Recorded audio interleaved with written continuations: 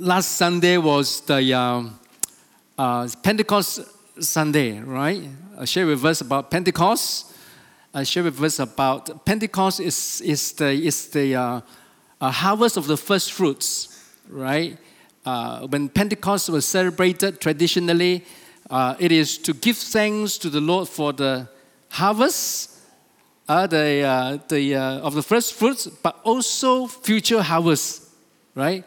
They set their eyes on what is to come and give thanks to the Lord for what they were about to receive. That's the power of Pentecost. Pentecost is about every time, every once a year that they will set their eyes on what is to come. And I want to share with us this morning about setting our eyes. We sang the song just now that we set our eyes upon the feet of Jesus. Having a vision of what the Lord has put before us. Fruitfulness. We have talked about fruitfulness. We talk about Pentecost. Pentecost is about fruitfulness. It's about first fruits, about future fruits. Now, fruitfulness is our portion. A couple of weeks ago, I shared with us that the Lord Jesus said that you did not choose me, but I have chosen you and appointed you to go and bear fruits, and fruits that will remain, fruits that will last. That is our portion. That is God's heart for our life. That we are to be fruitful, and say to your neighbor that you are to be fruitful. All right. And say to another neighbor, say, thank God I'm fruitful. Amen. Right. Now you may look at your lives and say that, well, it could be better. Doesn't matter. Today I want to share with us the vision of fruitfulness. Set our eyes. What is a vision? Right? A vision, okay, is the ability to see our destiny. The ability to see what is to come. Not just our wishful thinking, but what the Lord has promised us. What the Lord has said that our life should be.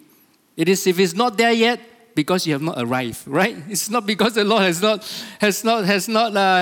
no power to deliver what He has promised. Now we've talked about vision is to set our eyes. Vision is more than to set our eyes, but vision is also to set our hand and our feet and our heart upon what is to come, what the Lord has said our life should be. Fruitfulness, that is.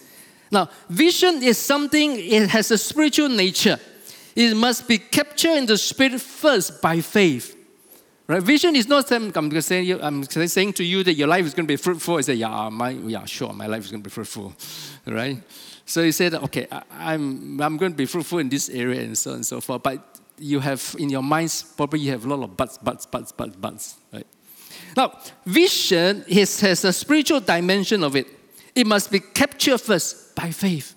Faith in the God who has promised us, who has said that our lives is fruitful. Faith, not just in something that we wish to see happen, but is what God has said He will do.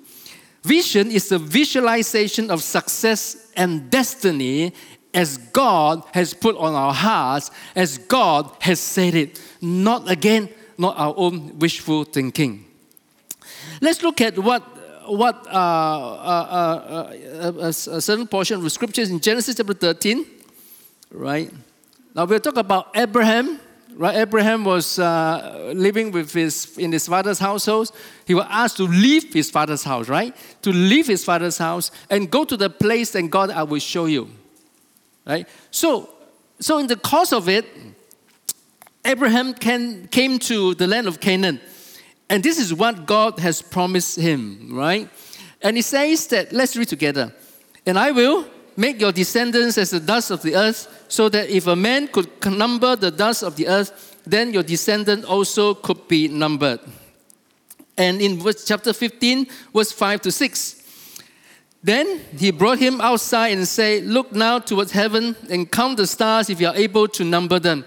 And He said to him, so shall your descendants be. And he believed in the Lord, and He accounted it to him for righteousness. Now, God has promised Abraham, so I will make you into great nations, all right? All of your descendants, nations, families of the earth will be blessed. But what does it mean? So God needs to let him see. If you look at the lives of Abraham, many times the Lord said to Abraham, lift up your eyes and see. Lift up your eyes and see. Look at the land of Canaan. Look north, south, east, west. As far as your eyes could see, I have given it unto you. So seeing is very important. But what about the descendants? All right? So the Lord asked him to say, if you can number the dust of the earth, and your descendants also could be numbered. And then in chapter 15, just now we have read, he brought him outside and said, look towards heaven, look towards the skies, and count the stars, if you're able to number them. Of course, we cannot number the stars. If you ever look at the stars in the clear, dark sky in KK, it could be quite difficult, right? But if you happen to be outside KK when there's less light, and you stare into the skies, and you can see so many stars. Now, I'll try to do this many times. I'll try to stare into the sky. When I was little, I tried to count the stars. Stares into the skies, and one section. I just count just one section. Have a tunnel make like that. Look into the skies, and count the stars. No, the amazing thing is that the longer you stare, you find that there are more stars in the dark skies. He says, hey, that part of the patch of dark sky, I didn't notice that there's some, just some light coming forth. Hey, there's another one. Even one section you cannot count. Right? You know that there are billions of stars, right, in the galaxy. Now in Genesis chapter 22, verse 15 to verse 18, again, after Abraham, right, in obedience to the Lord, attempted to sacrifice his son Isaac, and when the Lord appeared to him again in Genesis 22 verse 15 to verse 18, let's read these verses together at the count of 3. 1, 2, 3. Then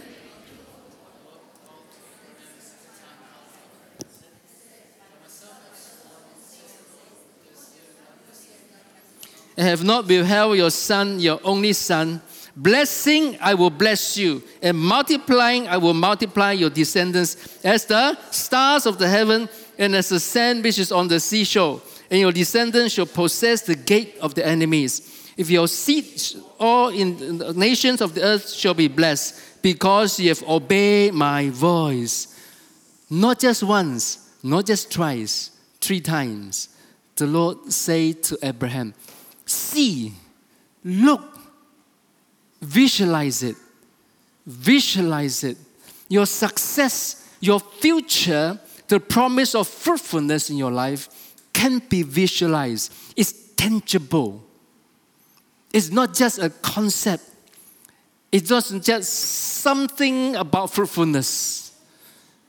Ask the Lord, what is my purpose? Lord, how do you want me to, in what area do you want me, you have a portion for me to prosper, to be fruitful. What is my area of fruitfulness? You see, a lot of us want to be fruitful, right? I mean, most of us, if not all of us, everybody wants to be successful, right, in life. But the Lord has a plan for His people. Now, I'm going to come to that in a little while. I see the purpose of our life as Christians, as a disciple of Jesus, cannot be separated from the purpose of God. God has called us to be His own. Even down the Old Testament, the Lord has said to Israel, you shall be my people and I shall be your God. Now, why is that so? Now, because the world, mankind has been living under sin since the fall of man. We are destined to damnation because of sin. The whole humankind has been affected by sin, and therefore the Lord needs to bring us into His covering. His grace, His mercy, is His nature. He wants to save us. He wants to pull us out from that. And therefore, He needs to bring us in, under His wings. He wants to make us His. And He can't just do that because of sin. And therefore, in Christ Jesus, it is made possible. Because the issue of sin has been dealt with on the cross. And therefore, it is possible. And as I shared with us a couple of weeks ago, when we come to a nation, we live in a nation, we come from a different nation, right? And when we come to this nation, we say, I used to be able to do these kind of things in where I came from. I want to do it here. No, you can't. You can't do that. Because you are in a new nation now. You have a new identity now. You are the citizen of Malaysia. There are rules and laws. There are practices that has been set up by the authority in this nation. We can't say that I want to live my own life in my own nation, in the new nation. As I shared with us a couple of weeks ago, those of us who are not here with us, that in KK you can see these mini buses. You follow them. It's bus. He said bus berhenti. Now, in the early years when these mini buses were started, they actually they lived to their slogan. They betul-betul berhenti. You have 2 bus stops in between, right? And they don't stop at the bus stop. They stop in between here. So sometimes you follow, you just follow from behind the minibus, and suddenly you stop in the middle of the road, like that. So you honk at them and say, "What is wrong with you? The bus stop is over there." So we have a passenger wave his hand, and so we stop lah. So we say, "You can't. There's a purpose for bus stop. That's why they are called bus stop. When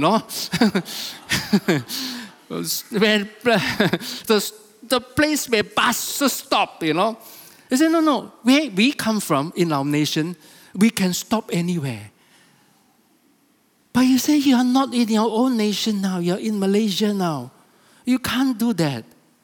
So it's convenient. It's all the reasoning, all the rationalization. It's convenient to the passengers. We don't want them to miss the bus so that they will not be able to go home, and all that.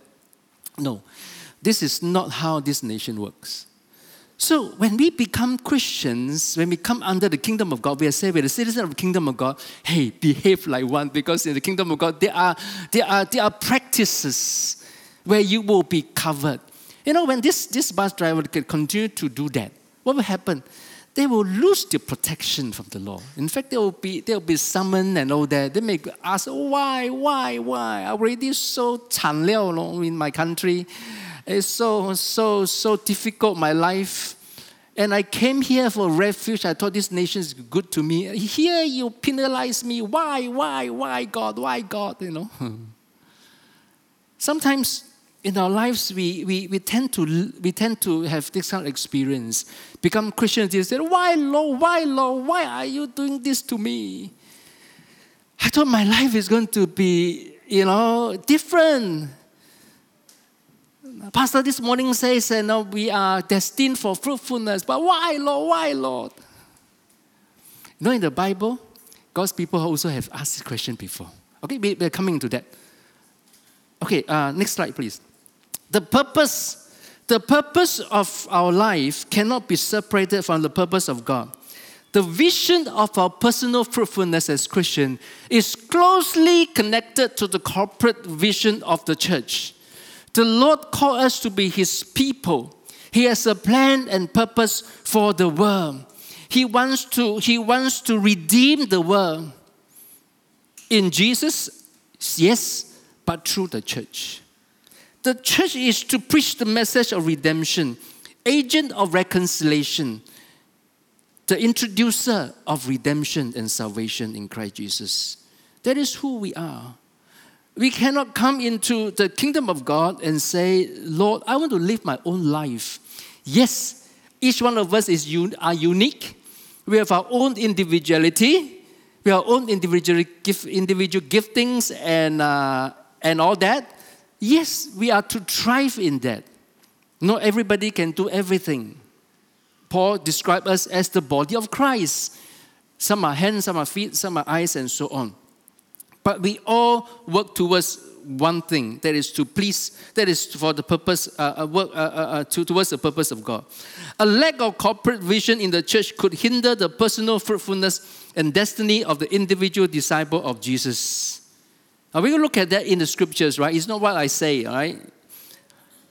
People function sometimes, Christians are not excluded, function and live as if their life is independent from God's purpose for His church. We want to do our own things. We come to God's church and say that, no, your church is not right. No, just like a foreigner come to our nation and say that, no, Malaysia is not right. Thank you very much, you can go back to your nation, isn't it? And a lot of this happening in not just in Malaysia, in many parts of the world as well. Migrants come to their what they call this? Migrants come to their country of adoption, right? And say, your country is not right. Your laws here are not good. Then go back. And sometimes we come into the kingdom of God, we come to God's church and say that the church is not right. Huh? Unless the church is really living out of God's purposes. But if the church, if it is in the purposes of God, then how can it be not right? Because we cannot agree with it? Because we want to live out our own purpose for ourselves above God's purpose? Then thank you very much. Then the Lord said, I'm not going to budge, I'm not going to budge. You heard a story about the lighthouse and the aircraft carrier, right? Yeah, aircraft carrier and the lighthouse. Right. I'm going to repeat the story because I think I've done, I told the story many times. So let's look at Haggai chapter 1, verse 9 to 10. For God's people, as I say, it has happened before, right? In Haggai chapter 1, verse 9 to 10, let's read together. Haggai chapter 1, verse 9 to 10. Haggai 1, 9 to 10.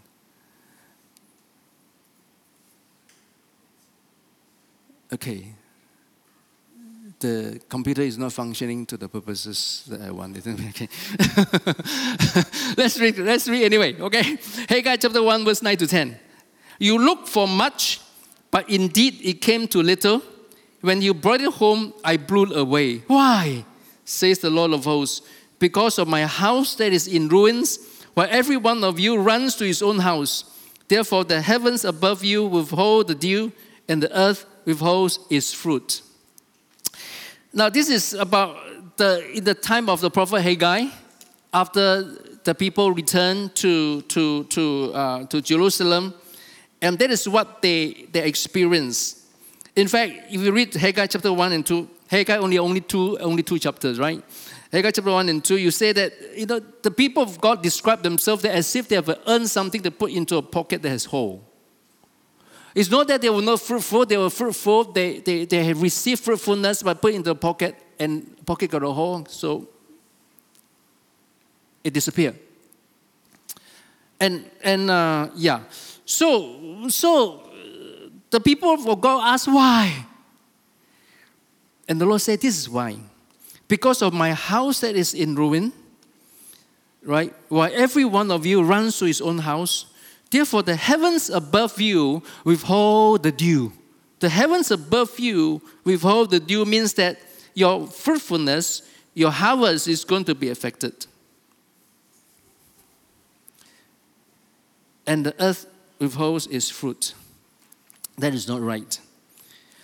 Now, because when the remnants returned to Jerusalem, they were busy building their houses with wood paneling. Wow, nice house, huh? Like resort home. but they left the temple of the Lord, the worship of God, the house of God, that is meant to glorify God. That is the temple of God. That is meant to represent, the centrality of the worship of God in the lives of Israel. They have left it. They have relegated it to a secondary purpose. And God said, no. You are my people. I am your God. That's why you are fruitful. And you say that, wow, Pastor, this is like, like a trade-off, isn't it? You build God's house, God will build your house. No, it's not a trade-off. If we understand as a trade-off, then we have severe flaw in understanding our world and our relationship with God. Remember the story? Those of us who are not him. I'm going to tell the story again. This one, I think. You know the story about the chicken rice shop boss, right? There is this chicken rice boss in KK. So one day I was queuing up to buy chicken rice, and this elderly man, not really old but slightly elderly man, came to the boss. Say, ready or not? He say, how much? The boss say, hold on. There are a lot of people, and so and this elderly man just walked around, and then just for a little while after that came back again, become very impatient. Why is it so long? So this chicken rice shop boss, okay, coming, pack, and then one pack, give it to him. He took the chicken rice, choke like that. So long, unqueued. So when my turn came, I say that your relatives I said, no, it's not my relatives. I see this man roaming around this shopping area every day, and lunchtime come, I observe him, he doesn't have food to eat, you see. So I started to pack the chicken rice, and they said, yeah, for you. So from that time onwards, every day he has been coming. Now let me put it. Not to hear the story before this is. Now, if this man's assumption is, it is his entitlement to have that pack of chicken rice every day. It is his entitlement. Memang hak dia punya. So if it's his entitlement, he's supposed to have the first premise. Premise number one, you should have chicken rice every day. That is your right. If it is late, of course he has a reason to be angry. Isn't it? Where is it, my chicken rice? Now you know that the assumption is wrong. That premise, the first premise is wrong. Everything else that built upon that premise, in any kind of argument, it will not stand. If that premise is correct, then he can say that, why? Why no chicken rice? Why so late? I'm angry with you, I'm not going to talk to you. No, the premise is wrong. The whole responses thereafter are also wrong. Now, what is the correct premise? It is grace. It is grace. If he knew that, with his first premise is that I have no money to eat lunch, I have no right to claim any chicken rice. That is the first premise. The second premise, this chicken rice shop boss say that I will give you a pack of chicken rice free of charge every day. That's grace. Can we demand grace? No.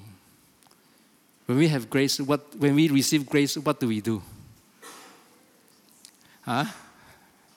What What do we do when we receive grace? Give thanks and show grace. We can say, thank you, Lord, thank you, Lord. But how do we know that we are truly thankful to grace which we receive? Is when we're able to show grace. That's how we know. So come back to our relationship with the Lord. Is it our entitlement to have a good life? Is it an entitlement even to have a breath in us? No. God say, when you sin, you die. When we sin, we still sit here, we have the breath in us. There's grace. Every morning when you wake up, when you brush your teeth, when you look at the mirror, you see the mist. Thank you, Lord. I have breath. With every breath that I have, I give thanks to you. The problem with this rights movement is this, that it makes people feel that they have certain inherent right. No. We have no inherent right in life. When we have been given life, respect, love, honor, that's grace. And we say thank you. You know, I learned this, I didn't quite understand this. My English teacher in my secondary school always taught us to write letter. He said, whatever you write, end with thank you. I said, why? End with thank you. From that point onwards, he said that it always worked. It just helped people to understand that you are thankful. She's a Christian. I still meet her from time to time. I still remember her, and she also remembers me. So even right now, is sometimes I issue a legal letter of demand, very, very fierce one. And say that if you do not reply this within the 7 working days from the date of this letter, legal action will be taken against your client without referring to you any further. Thank you. It's always worked. Because the lawyer always call up very nicely talking to me. Because I say thank you, ma. So really, all my letters I end with thank you. All my WhatsApp messages I send to you and then you say, what was it? I say thank you. If you don't believe me, you check my WhatsApp messages. Really, it can be cultivated. But if you understand our life, our relationship with the Lord, first of all, we'll be thankful. Secondly, in expressing thankfulness, we'll be gracious. Give people another chance. Right? Now, identifying, we've talked about the G12 vision, right, in our cell matter. And it says that G12 vision is a Jesus vision for team leadership, right, for the church and also for to redeem the world, to impact the world. Matthew chapter 28, verse 19. Go therefore and make disciples of all the nations, baptizing them in the name of the Father and of the Son and of the Holy Spirit. Now, Jesus has commissioned us to do all that, right? We are to win souls for Jesus and make disciples of the multitude. That is a direct command of the Lord. The Lord has expressed His heart to us. When you're my people, I love you to bits. I want to be present in your life. I enjoy your presence. I enjoy your worship. I take care of you. I cover you. I protect you. I will be faithful to you according to my words. But God has His purpose to call us His church, to call us His people. That is to be part of His redemption plan for the world that is already dying in sin. Not because of climate change, I'll tell you. The world is dying not because of climate change. It's because of sin. To win souls, to redeem souls of Jesus and to make disciples of all nations. And we also talked about it a couple of weeks ago, to make every believer a leader. Don't be afraid. right? You feel that I'm not a leader. As I mentioned, that if we can lead somebody to know Jesus, you are a leader. You are a leader that help another person to bear eternal fruits. You are a leader. The characteristics of the G12 vision is this, that it is more than just numbers. It is about discipleship in relationship. It's about discipleship. It's about relationships.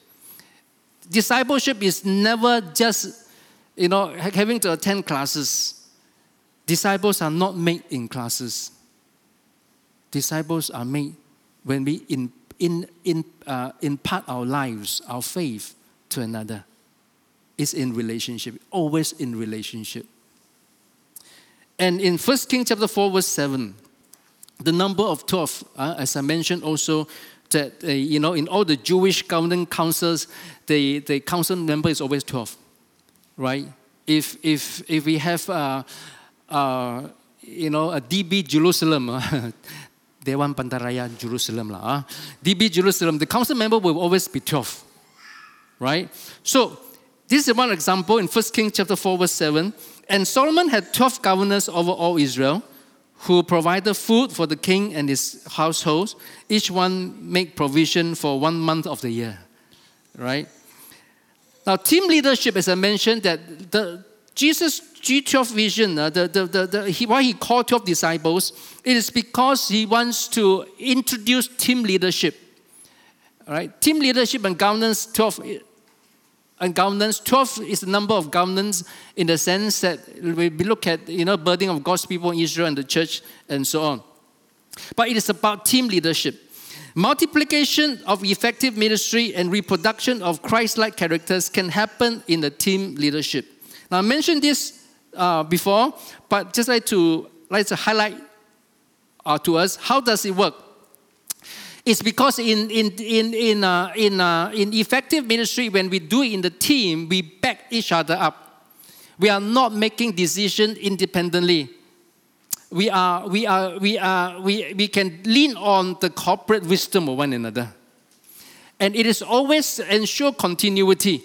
If a team doing these things, if one person is absent, the other person step right into it because he knows exactly, or he or she knows exactly what is going on. He knows he or she knows exactly what needs to be done. Team leadership, right? It is also the reproduction in a channel in which that we can reproduce Christ-like characters. If I'm a man on my own, I make all decisions. I don't need to work with people. How do we, one of the ways to reproduce Christ-like character is that put people in a working relationships. Then you see how the person handles disagreement and conflicts. Then that's how a person matures, isn't it? Now this is management 101, right? Leadership 101. Team leadership, when the leadership is effective, ministry is effective, then we can reach the multitude. It is the gateway, as I say, to revival, which we talked about last week. Now, Acts chapter 1, verse 26, to chapter 2, verse 1. And let's read together. And they cast their lots, and the Lord fell on Matthias, and he was numbered with the 11 apostles. When the day of Pentecost had fully come, they were all in one accord in one place. In Acts of the Apostle, we read from chapter 1 going into chapter 2. You know the original writing of Acts of the Apostle, there is no chapter 1 and 2. The chapter was put there by Bible translator. Original text, there was no just paragraphs and paragraphs and paragraphs. So we take away the chapter 1 and chapter 2 division. We read this as one. Judas Iscariot committed suicide after he was so guilty. He found himself so guilty of betraying Jesus, and the 12 apostles became 11. So it was so important for the group to fill that place, which they actually did. Right? They filled the empty slot that was left behind by Judas Iscariot with Matthias. He was numbered with the 11 apostles in the same breath when the day of Pentecost has fully come. When the day of Pentecost has fully come, not just because the day has arrived, it is completed. It has set the stage for the outpouring of the Holy Spirit and the receiving of the Holy Spirit by the apostle. And they were all with one accord in one place. That we'll talk about last week, right? Birthing forth of the vision. What is that vision? In a nutshell, right? The vision that the Lord has given to us can be accomplished in these 4 simple stages. Number 1, it is to win souls. It all started with winning souls. To share the gospel with power and win souls for Jesus. Not just share the gospel intellectually, not just share the gospel in the effective system, but with power. People need to see, wow, your Jesus is powerful. What you're talking, it really makes sense. It really works. And what you're talking here is real. Not just because it is the Bible tell me so, but it is real. We need to win souls. It always starts by winning souls. Yes, Jesus asked us to make disciples of all nations, not just make believers, but disciples came from believer. There needs to be a point of conversion. Somebody needs to believe and become a believer before he can be a disciple of Jesus. Number 2, when a believer has come to know Jesus, we have to nurture them. Bring people to encounter the reality and the power of Jesus. Becoming Christians is not just, believing in a set of principles, of moral principles, no matter how good they are, but it is encountering Jesus himself. Number 3 is to disciples, train them in ministry, walk with them through the journey of faith, teaching them to conquer in the Spirit. That's what we have been doing with a lot of us. We pray with you, we pray for you, we pray together, but that is not all. That is not all. To reaching the multitudes, in which is the purpose of God, there must be sending as well. Commission them to go and plant new cells and win souls, form the 12, and so on and so forth. It is a cycle to win, to nurture a person, to go through classes, all that, but to disciple and another is to share life. Is to share life. That which this church is very good at. But there's a lot of the time that we stop there. We're very good in that. Right? You have an issue, you call up your brothers and sisters, they come around you, the pastor come around you and pray with you, and you encourage, and you do likewise with other people. All this is all well and fine, but it is not complete without empowering somebody else. Empower another person. You're going to do likewise. You're going to do likewise. If you are living in the church, it says somebody come to you and said, I want to know Jesus. Hold on, let me give you Pastor Margaret's number. Then you know that we have not come to that stage. And people come to you and said, I'm having bad dreams. In the middle of the night, I feel somebody strangle my neck. Look at it, got a mark. This one, call Cannon.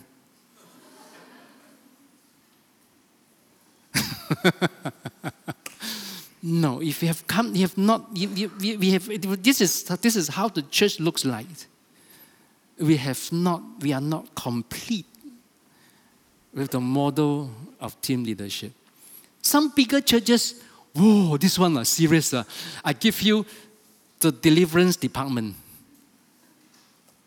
number. You dial the deliverance department. Those Ghostbusters can help you. They don't have the siren, but they can help you anyway. But they keep calling the deliverance department. Everybody calling the deliverance department, the number got jammed up. So the person come back to us and say, hey, deliverance department cannot get through. You wait lah. You wait for another night lah. Let the thing strangle you another night again.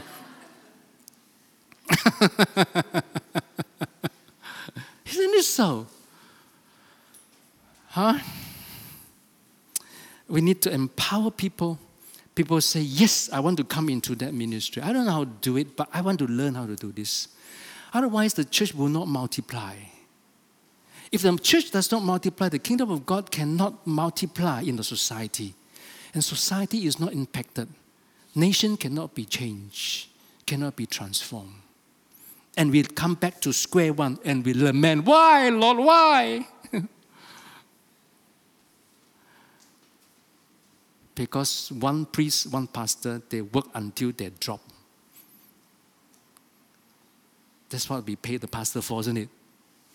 Work till they drop. That's why nobody wants to be pastor, isn't it? Every year, the youth conference, come, serve the Lord, to be a pastor and all that. Nobody wants to be because they see with their own eyes. They don't need to have a vision. My pastor, day off also people go and look for him. Day off 都冇放過嘅。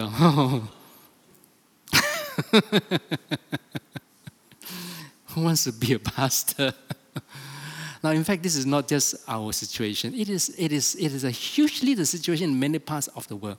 You see, when churches are growing like mushroom, you can look at that. You can look at places, nations, when churches are growing mushroom, like mushroom. Why is that so? Because there is a decentralizing of ministry and leadership. Sharing of leadership in the team. Everybody is equal, respectfully equal. Respectfully equal, I say. Respectfully equal in the Lord. And that's why the ministry grows. When we have the vision, run with it, run with it. Habakkuk chapter 2, verse 2 to 4. Let's read together. Then the Lord answered me and say, write the vision and make it plain on tablets that he may run who reads it. For the vision is yet for the appointed time, but at the end it will speak, and it will not lie. Though it tarries, wait for it, because it will surely come, it will not tarry. Behold, the proud, his soul is not upright in him, but the just shall live by his faith. If we have captured the vision, as I mentioned, that our vision of personal fruitfulness cannot be independent from the vision of God for the church, for the corporate vision for God's people, if you like. What is the corporate vision for all of us in Desert Stream, in the Diocese of Sabah, in the Church of Jesus Christ in Malaysia? What is that vision that God, what is the purpose of God? We sometimes ask, Lord, what is my purpose in life?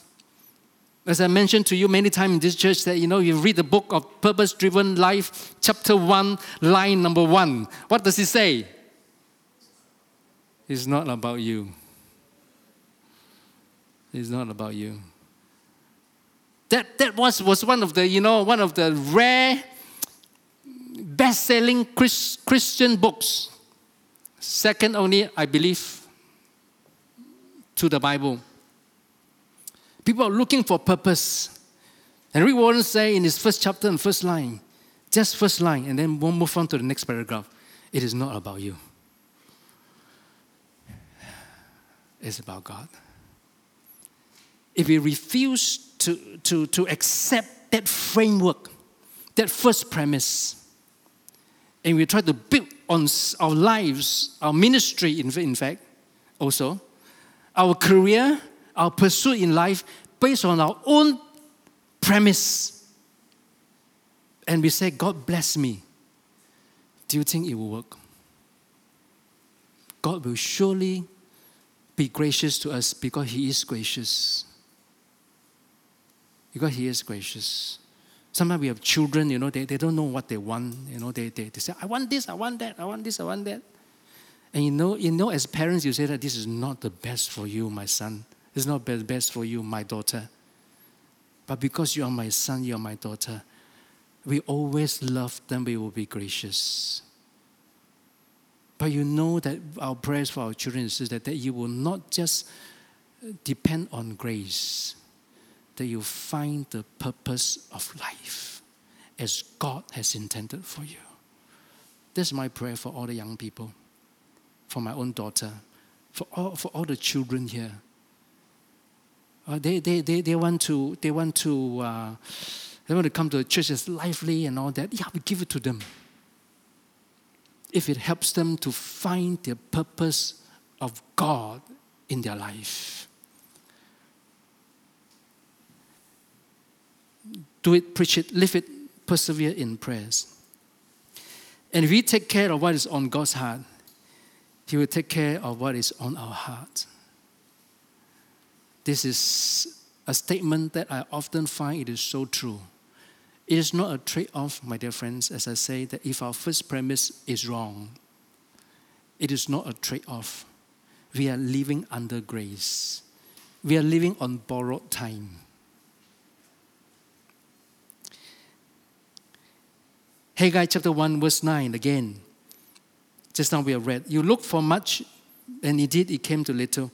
When you brought it home, I blew it away. Why? Says the Lord of hosts. Because of my house that is in ruins, where every one of you runs to his own house. Tomorrow is our Mangata Anglican Church fundraising bazaar. Right? If you have not bought your tickets, after I share this story, I hope that you will buy coupons. Right? Now, this is not primary to publicize their bazaar, but I feel that it is so important. Let's look at the church. Right? The bazaar is 8 in the morning until 4 p.m. If they only accept coupons are available for sale here. Now, this is their church, right? From the outside, is almost completed. Next slide, please. This is the night view. Wow, so beautiful, right? This is night view. If you happen to drive past that area at night, this is how it looks like. Now, the whole project costs about 3.7 million, right? Including fittings, PA system, all the rest of it.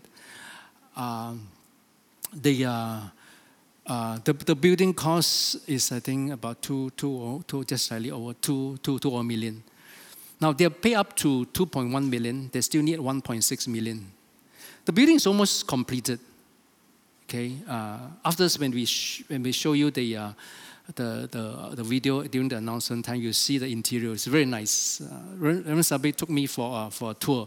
So went up there and said, wow, this is amazing. They still need 1.6 million. They don't have 1.6 million. Right? So what to do? All right, they already paid 2.1 million to the contractor. What to do? Borrow from the diocese. The diocese is lending them slightly over $1 million so that they can pay the contractor, get the church done while they are still raising funds to pay that 1.6 million. Right? They have about 500,000, about 700,000, so they still need approximately 900,000 to $1 million. Right? Reverend Sabi just texted me and WhatsApp me the final figure. Praise the Lord! Don't know how the money came in. The money came in. They were able to have that. But anyway, they still need about 1 million ringgit. Tomorrow target for bazaar sale is 100,000. Right? They have food. They have children's program and I know that. Now, what I want to share with you about this church is this: that when I visited the church. And I said that, Reverend Sabri, who are the contractors? So he told me the contractors, they are non-believers. Then I said that this project is very unique. I walk around, there's no altar, no topikong altar. 没有土地公的庙. And there was a little hut that was built, part of the construction kind of thing. Looks like it was meant for that. So I said, no, this contractor knew that they are building the church. The church said that when you build the church, you don't put up these altars. And they agree. They agree. You know why they agree? He said, because they built a previous church before, not in KK. He said that the church required them not to put it up. They didn't put it up. And he said when they started to build it, and I met the contractor, a 70-over-year-old man. And, in the course of this construction, the contractor, on his own initiative, reduced the price for close to 500,000 ringgit.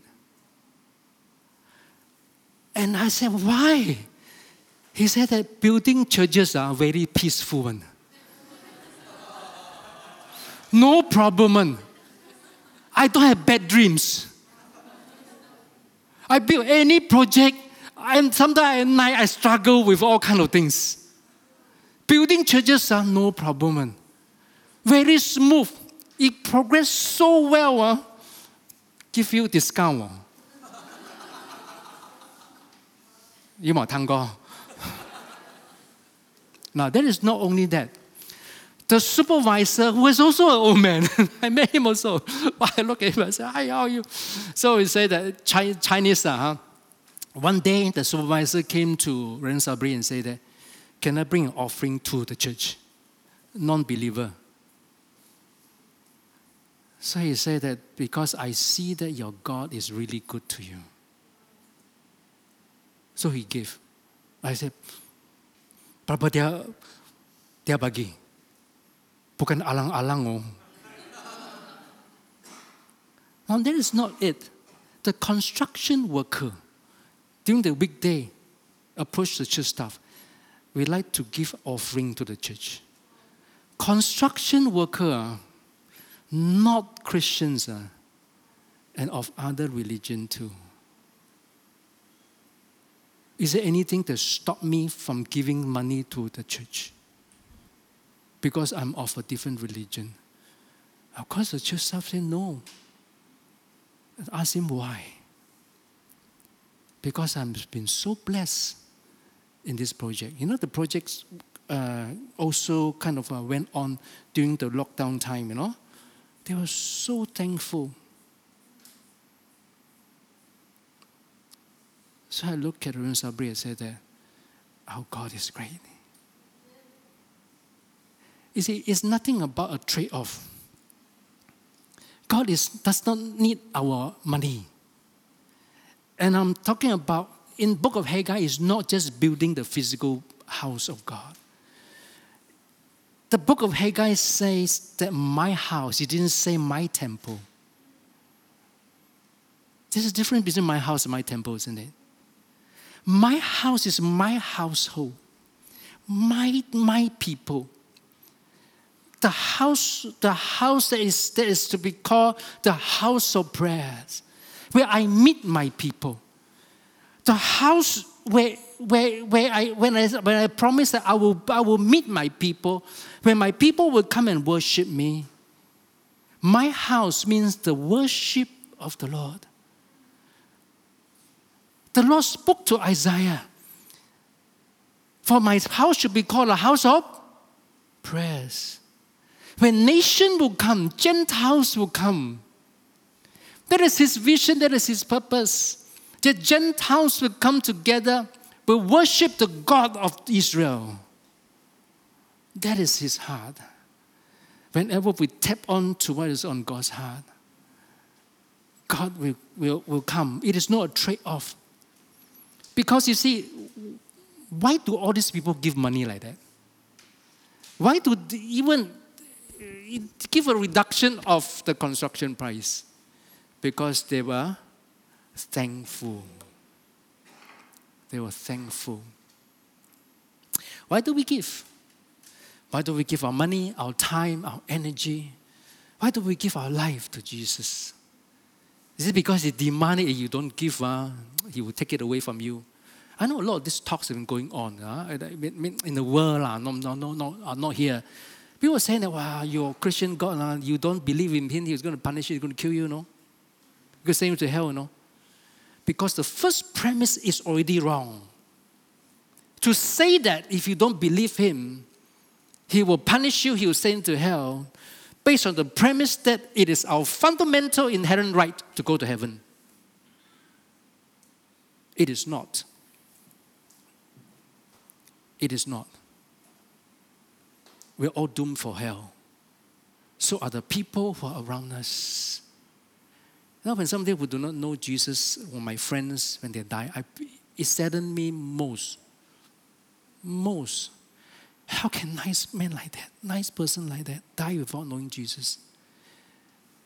And I've been their friends. If I have not shared Jesus with them, I will say that, wow, Lord,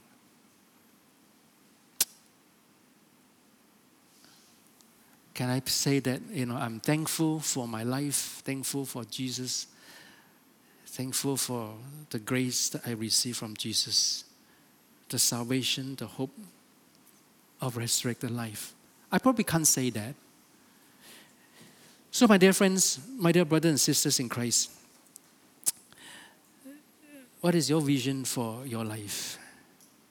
Is it only for our own satisfaction? Or is it say, Lord, I'm so thankful for what you have done for me. I will give whatever that I can. This is the last days. This is really what the Lord says. In the last days, there'll be foreigners who come and bless you and nurse your children. People who do not know the Lord. People who clearly still worshiping other gods has blessed the building of the church. What of us? What of us? And I say to this supervisor whom I met, I say, I hope to see you again. Come to our church. Want to talk to you more about Jesus. He's very open. He's very happy about it. I say, you build this church. You give money to this church. And I say to you, can be part of this church. So he was quite happy. So, Haggai chapter 2 verse 9. What is our vision? The vision that the Lord has given to the people of Israel in the time of Haggai, when things were not going exactly like what they would expected it. And say this. Let's read together. The glory of this later temple shall be greater than the former, says the Lord of hosts. And in this place I will give peace, says the Lord of hosts. That is what the vision that the Lord has cast for His people. The truth of the matter is this, that so we say that, is there a trade-off? Must you do all this thing? Christian must do all this one. The truth of the matter is this, when we actually capture what is on God's heart, we will only want to live out what is on His heart. If we truly capture what is on God's heart, we will not want to do anything else but accept what is on His heart. Next slide, please. Today we had we just finished our youth conferences, 3 language in 3 different locations, east and west, as well as in Tulubit. A lot of time we look at young people. What do young people actually are looking for? In every generation of youth, no matter how you define one generation of youth is, you know what they are actually looking for? Do you remember what you were actually looking for when those of us were way past our youth age? What were you looking for? What do young people look for? They are looking for a cause to live that is bigger than themselves. They are looking for greatness. Wow, the greatest generation. What will excite our young generation is to give them a vision bigger than themselves. Otherwise, they will never be satisfied. And I find that as senior, as forerunners, we have a duty, we have a responsibility. Do not leave youth ministry to young people. We are the one who will cast the vision bigger than life, bigger than anything else the world can offer. A worthy cause to live their life. And we showed it, and we said that, look at me, look at my life. I've given all to the Lord. It must mean something. The young people are looking at the senior. We have a lot of reservation. We are a very careful calculator. They do not see a vision bigger than life. They will all go elsewhere and look for it. Why do churches keep on mushrooming? Why do young people, why did Desert Stream come out to be Desert Stream? Because we are looking for something bigger than ourselves, bigger than life. And never forget, we were once like that. We will say young people are idealists, they are dreamers. But what has caused us stop dreaming? What has caused us stop pursuing our dreams? What has stopped us from believing in the ideal? Don't lose that vision of greatness. Don't lose the vision bigger than life. If we lose it, we become old. Old is not the matter of age. I can be 60, 70, and 80. I'm not old because I have a vision bigger than my life. When young people look at our, wow, this uncle, this auntie, chasing after bigger than themselves, we will inspire them. They can find that something, finally, life is worth living. And I want to encourage us to today, let the Lord give us a vision bigger than ourselves. Let the Lord show us. I shared with us this before. Those of us who were in Desert Stream. And I said that if I knew, when the Lord called me to serve Him in ministry, if I knew how tough, how difficult it is going to be, I would have said no. Honestly. I wonder whether Abraham would stay still, in Genesis chapter 12, when God say, leave your father's house, go to the land where I'm going to show you. I'm going to make your name great. I'm going to turn you into great nations. But the Lord didn't tell him that you're going to meet with famine. You're going to struggle in faith for 25 years before you have the promised son. You're going to, with your own hands, you're going to put your son, Ishmael, on the donkey and send him out to the desert to execute him. You're going to bring your nephew Lot, and this Lot is going to get into trouble, and nobody is going to come to your help. And you need to gather your own household servants, or the abang and kakak, I think, to rescue this Lot. Risk your life for it. You're going to go through all this. You're going to go to a land when people are not going to be friendly with you in the first place. And this Lot, your nephew whom you have risked your life and the lives of your servant to rescue him, he's going to fight with you, he's going to part way with you. And his end is going to be so terrible. Everything that he had is going to be destroyed. You're going to face the greatest challenge on your faith when I ask you to sacrifice your one and only son as a sacrifice to me.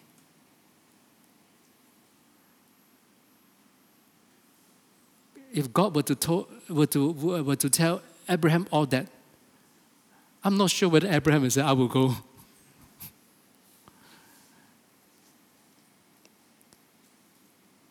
You see, the Lord gave us a vision. I said it many times. The Lord gave us a vision. He always declare the end from the beginning. The journey, you just need to trust me. You just keep the vision alive. Keep looking at the vision. Don't look at your circumstance. Don't look at your lack of resources, your weaknesses. Leave them aside. Hold on to my hands. I will walk with you. I walk with you and you will walk with me. I'll be your God and you will be my people. Let's walk together. Every trial, every temptation, every challenge, I will walk with you. I am with you. Look at the scriptures. How often God says, when you walk through the fire, I'll be with you. When you walk through the water, wow. Promises and promises and promises and assurance and assurance and assurance. You know why God needs to do that? He says that the journey is going to be tough. But the end is always better. It's the best I've given to you. And I say, Lord, I'm so thankful you didn't show me what I need to go through. I would have said no. And the Lord knew that, Better don't tell him. Teach him to trust me. Don't look at the future as if there's no hope. Look at what the Lord has in store for us and say, Lord, you are faithful. I'm going to arrive there. I'm not there yet. I'm not going to rationalize things. What you say alone matters. Would you say this to the Lord? What the Lord has cast before us, would we say that to the Lord? Lord, I will give my life to you. Let us pray.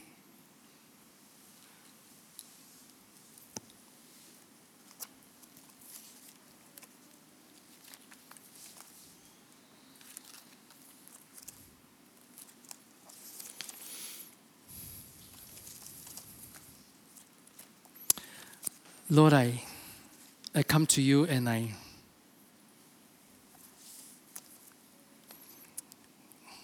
thank you for your grace. Thank you for your goodness. I thank you even that when you asked me to go, you didn't give me the details. Not for that, I'm truly thankful. I'm thankful for an exciting journey. I'm thankful, Lord, for the vision that is bigger than myself. So much bigger that you have given to me. And I pray, oh Lord, that I will never live my life otherwise.